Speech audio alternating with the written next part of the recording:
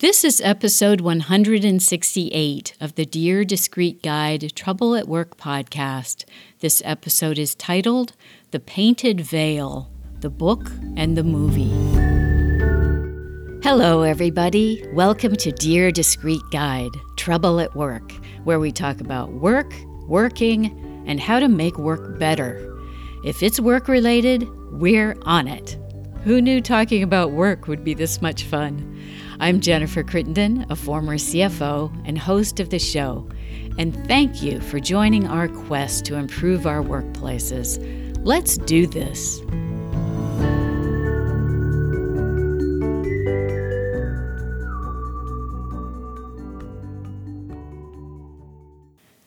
Today we're going to be talking about The Painted Veil, a 1925 novel by William Somerset Maugham.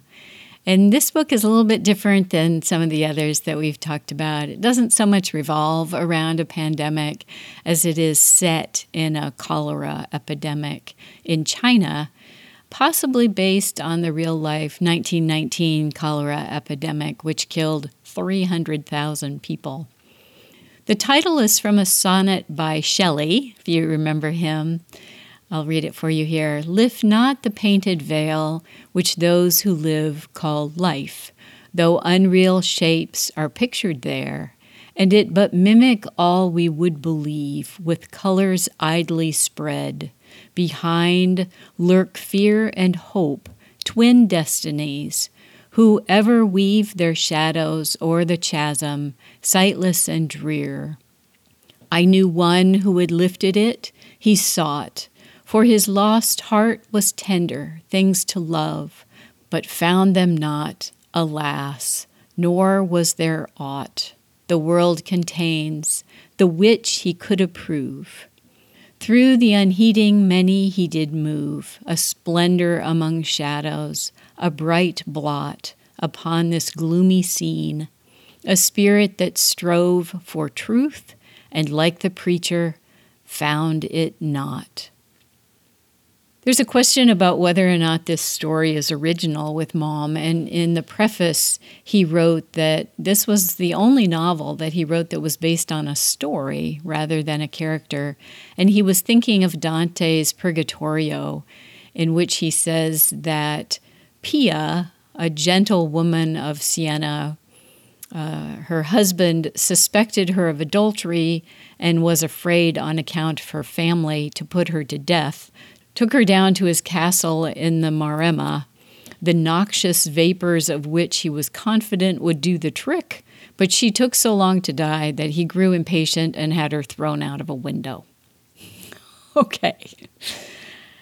The story starts with a bang, literally and figuratively. Kitty is in her bedroom with her lover, Charlie, when the doorknob turns ominously. Then the knobs to the windows are tried. They don't open because they're all locked, but Kitty is terrified. And with good reason. To her horror, it was her husband, Walter, who was trying to get in, and he is very angry at discovering her betrayal. That's not how the movie starts. I'm talking here about the 2006 movie, which was actually the third adaptation of the book. This one was starring Naomi Watts and Edward Norton and Liev Schreiber as Kitty's lover. The movie starts with Kitty and Walter arriving in China, where he has brought her to accompany him on his trip to help with the cholera epidemic. He's a bacteriologist. This is the role played by Edward Norton. He's a bacteriologist who studied as a doctor, as, by the way, did Maugham. And in this scene, it's muddy and raining, and they're very silent, sitting very still in this remote landscape. Then you get a flashback to London, where they met. But that opening allows the movie to set the tone with these dreamy landscapes in subdued tones with exotic scenery and a really heavy reliance on the soundtrack. And it reminded me of movies like Out of Africa and The English Patient. So it sets you up right away for romance, which is definitely the focus of the movie. The tagline for the movie is, "Sometimes the greatest journey is the distance between two people." The book, not so much about romance. In fact, I would say the book is more about sex. The book is often sharp and ironic, even edgy. Here, for example, is the description of Kitty's mother, who's this manipulative and really unkind woman. Mrs. Garston was a hard, cruel, managing, ambitious, parsimonious, and stupid woman. Great intro, right? She's really pushy. She aggressively nags her husband to assume greater career aspirations than he's comfortable with, and generally makes him miserable.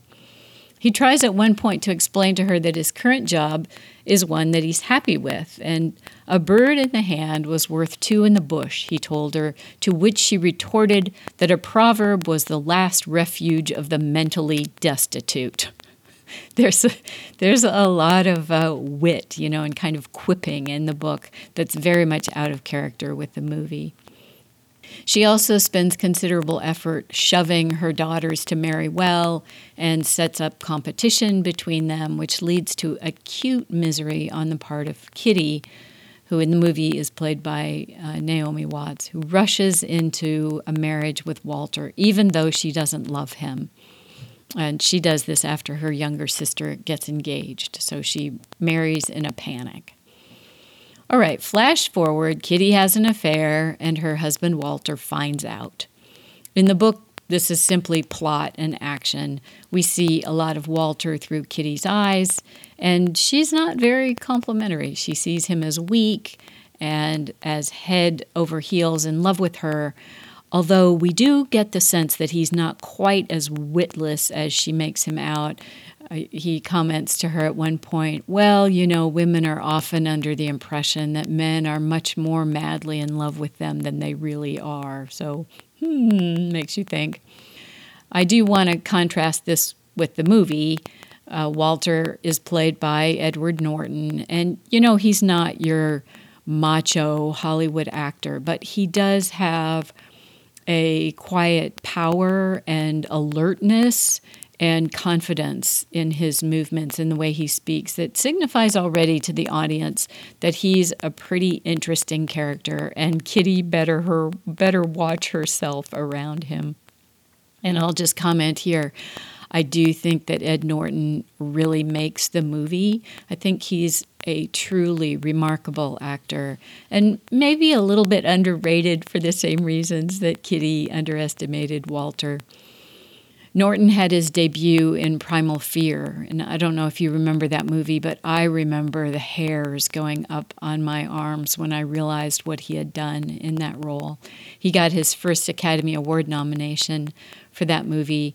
He might be next best known for Fight Club, and it appears that he's a rather picky artist, more concerned with the ultimate result than being a celebrity.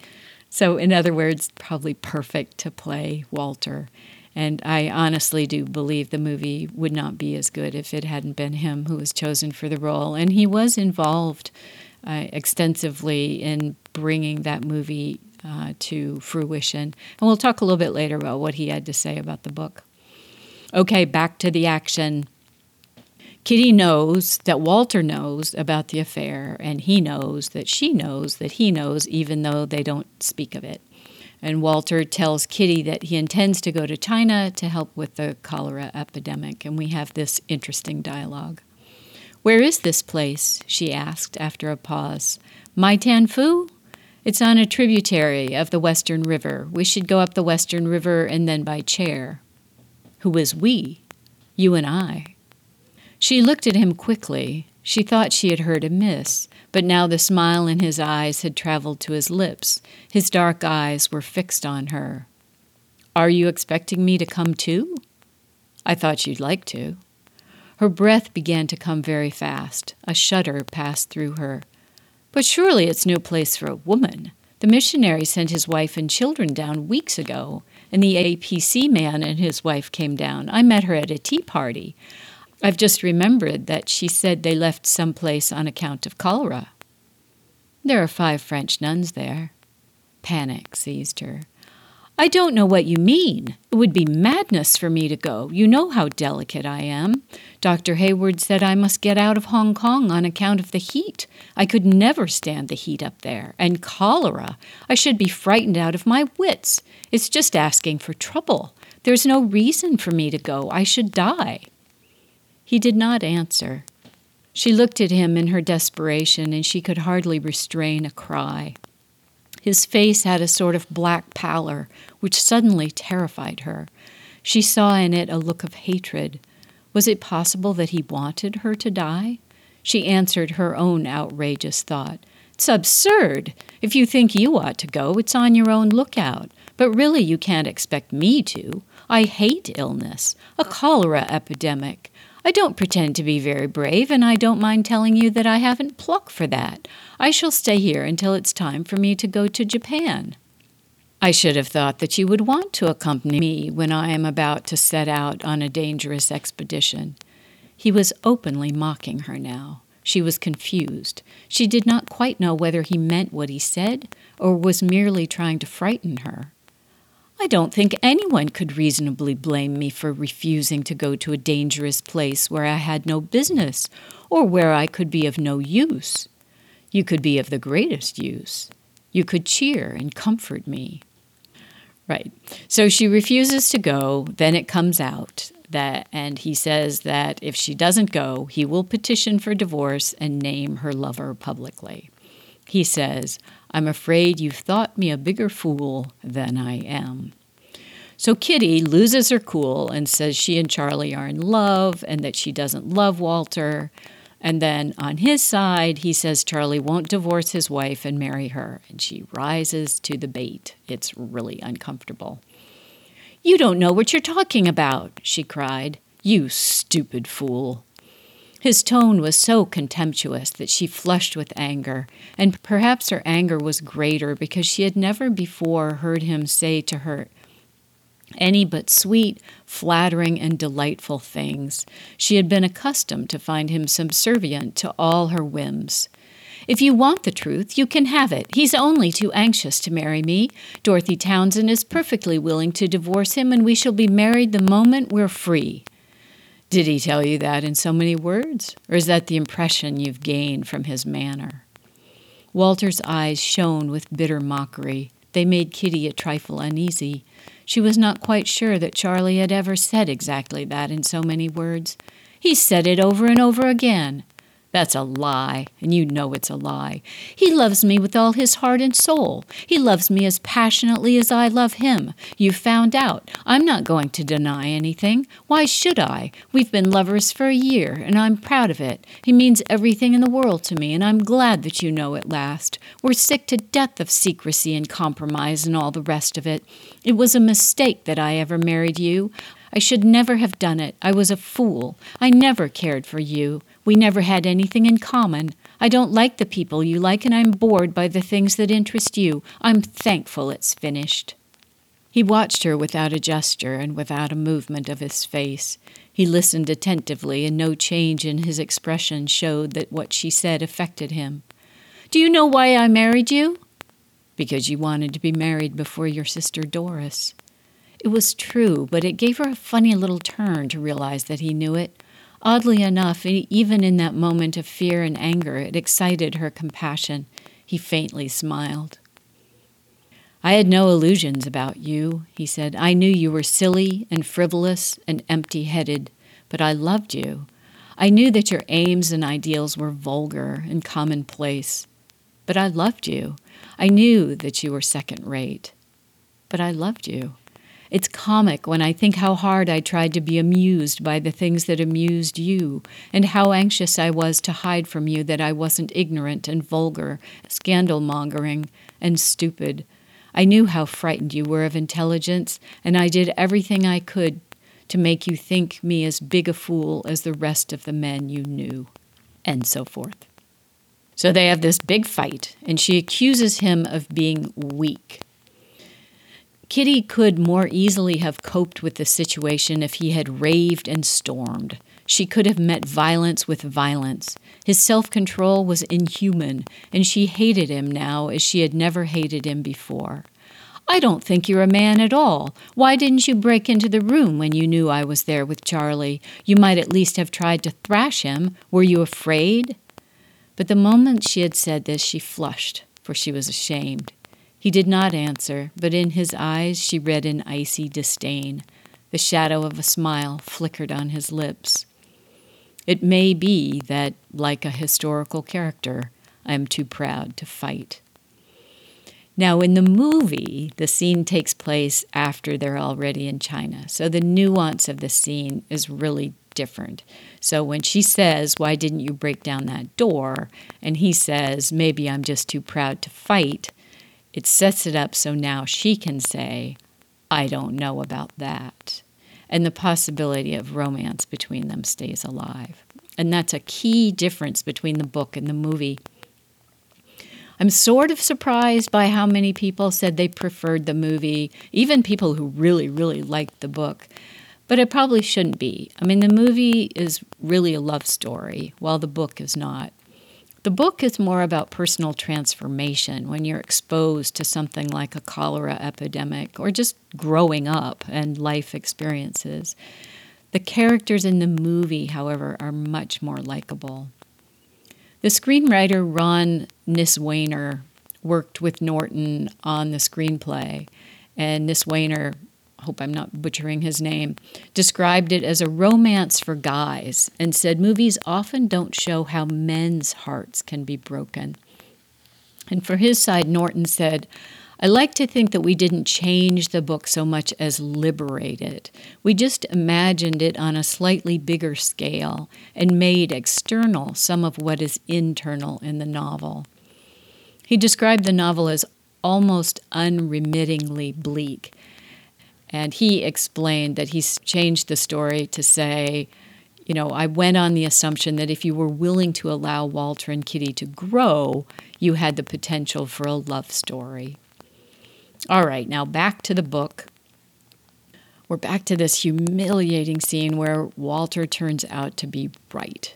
And he tells her, "Oh, my dear, it's rather hard to take quite literally the things a man says when he's in love with you." And indeed, Charlie has no intention of marrying her, and he sends her back to Walter with what he describes as a Hobson's choice, a choice between something and nothing. What we might call today a take it or leave it option. And he finally says flatly that he won't marry her. And so here we'll take up with the book again. "Do you want me to go? It's Hobson's choice, isn't it?" "Is it?" "It's only fair to tell you that if your husband brought an action for divorce and won it, I should not be in a position to marry you." It must have seemed an age to him before she answered. She rose slowly to her feet. "I don't think that my husband ever thought of bringing an action." "Then why in God's name have you been frightening me out of my wits?" he asked. She looked at him coolly. "He knew that you'd let me down." She was silent, vaguely as when you're studying a foreign language and read a page which at first you can make nothing of, till a word or a sentence gives you a clue, and on a sudden suspicion, as it were, of the sense flashes across your troubled wits. Vaguely she gained an inkling into the workings of Walter's mind. It was like a dark and ominous landscape seen by a flash of lightning and in a moment hidden again by the night. She shuddered at what she saw. She goes home and tells Walter she's coming with him. And his response? "Oh, good." They undertake a rather challenging journey. She's still very lovesick, but Walter is freezing, icy cold to her, and she really wonders if he wants her to die, and also if he might not be entirely sane.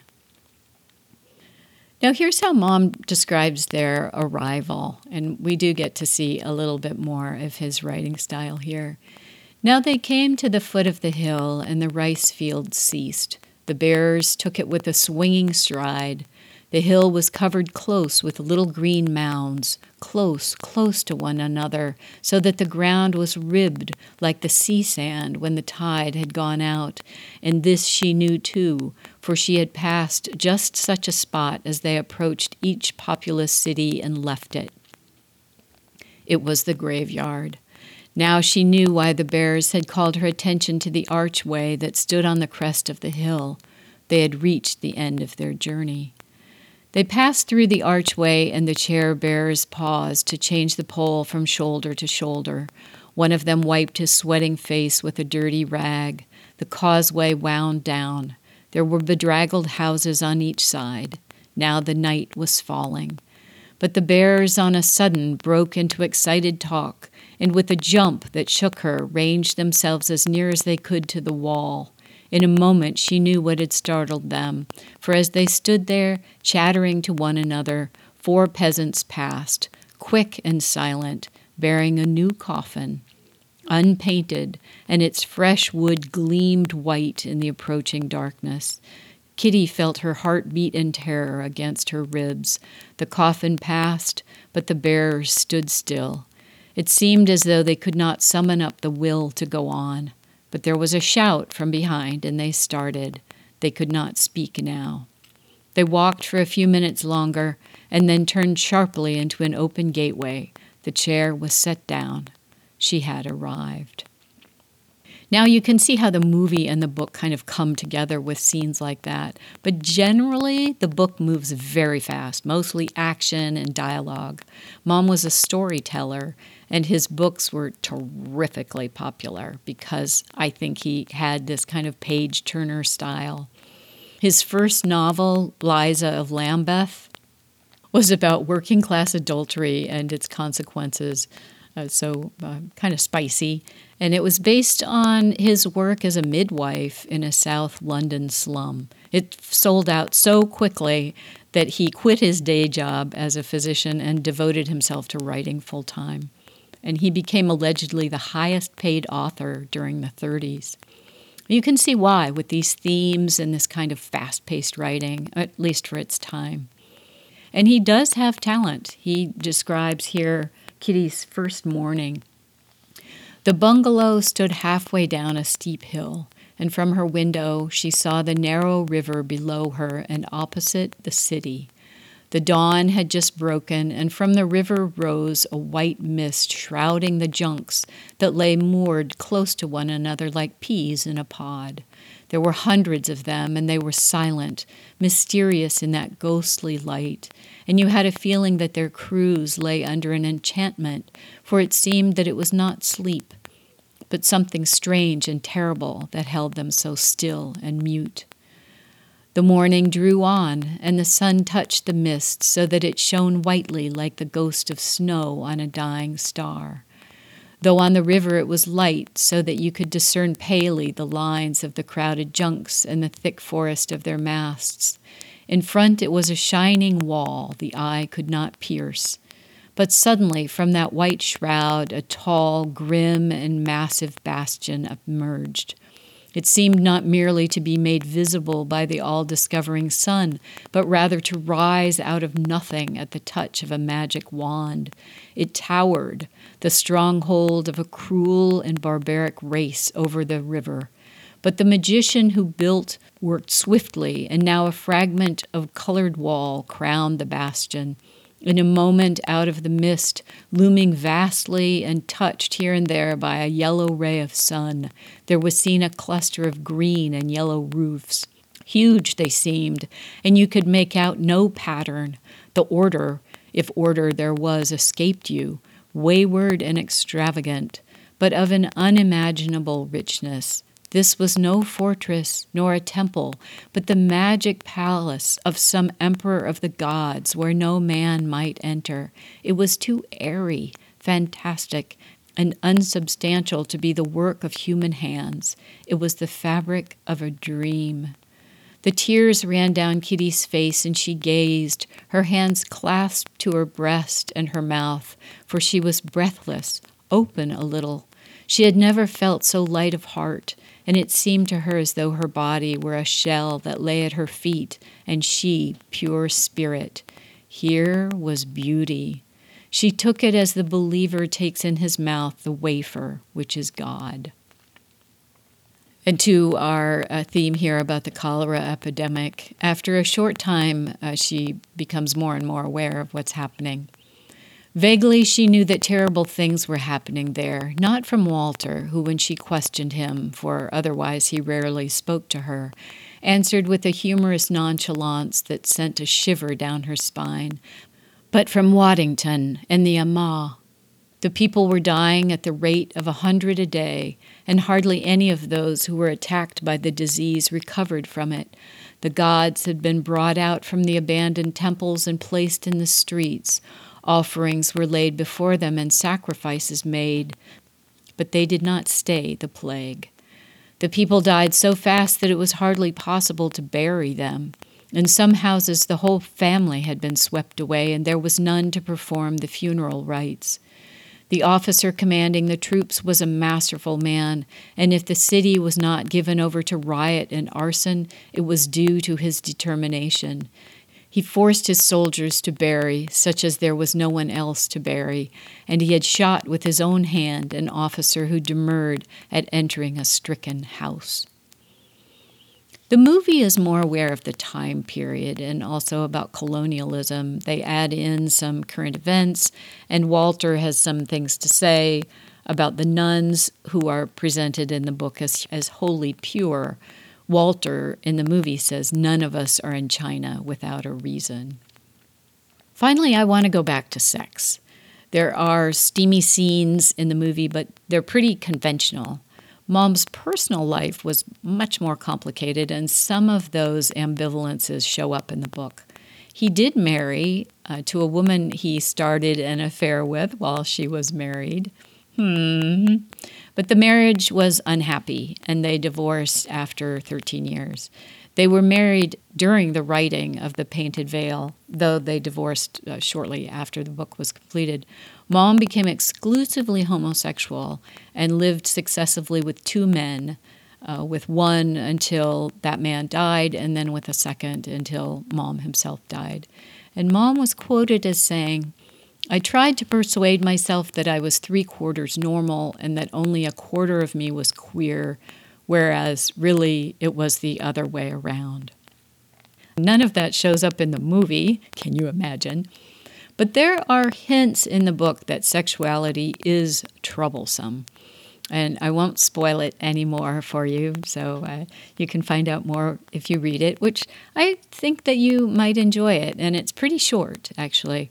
There's also some interesting feminist views in the book that don't show up at all in the movie. Interesting. At one point, Kitty talks about her sexual feelings, and Charlie, who's such a stuffed shirt, says, "Well, I'm fairly broad-minded, but sometimes you say things that positively shock me." And then at one point, Kitty was talking about having children with her father, and she argues that she wants to bring a daughter into the world.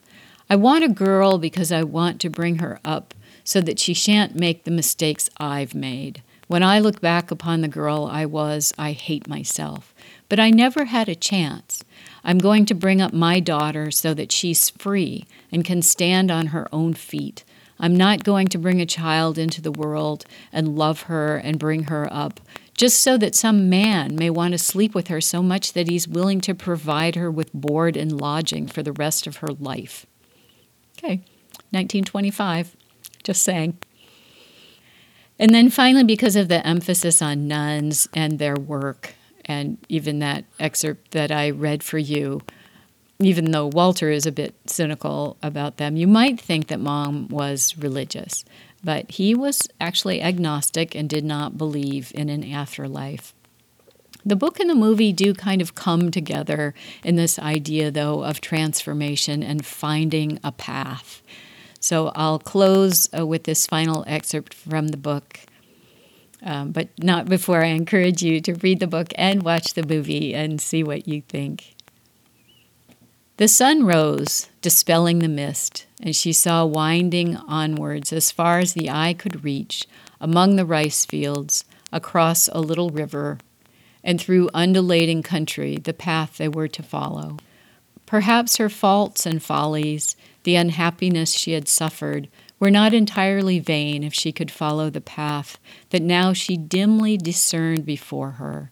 Not the path that kind, funny old Waddington had spoken of that led no whither, but the path those dear nuns at the convent followed so humbly, the path that led to peace.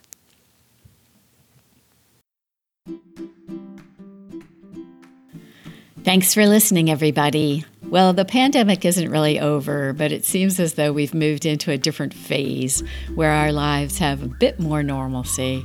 As a result, we're adjusting the format of the show back to fewer, more lengthy episodes, airing on Tuesday and Friday, and sometimes on Sunday, since those Sunday literary episodes have been very popular. Speaking of which, our downloads have exploded during the pandemic, so thank you for your patronage. If you like what we do, you can support the show through our Patreon page.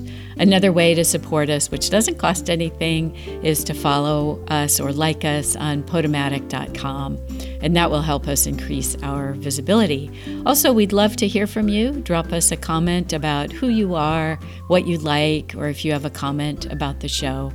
And finally, I also run a professional training company for people who want to advance in their careers with courses on communication skills, executive presence, and accent reduction. You can find out more at discreetguide.com, DISCREETGUIDE. Please take care, and let's talk again soon.